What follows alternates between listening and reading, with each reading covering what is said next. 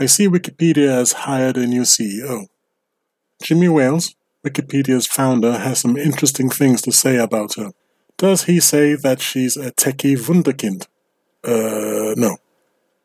Does he say that she's a walking encyclopedia herself, and she's someone who is deeply invested in facts and epistemology, the study of knowledge? Nope. Is she a fundraiser extraordinaire, an administrative whiz-kid, an entrepreneurial wunderkind of some sort perhaps? Nah. Well then, what the heck does she bring to the table? In the words of Jimmy Wales himself, she has an impressive track record of promoting equity online and fighting for social causes she believes in. OMG, here we go. First of all, what the heck is promoting equity online? Doesn't she believe in offline equity too? And is promoting equity merely a more palatable euphemism for promoting social justice issues? And then there's that odd little addition to the end where Jimmy Wales says, social causes she believes in.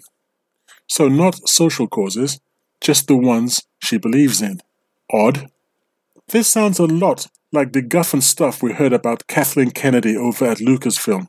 One of Kennedy's most notable achievements has been to drive the Star Wars franchise ever downwards. Under her guidance, each Star Wars film has made less and less money at the box office.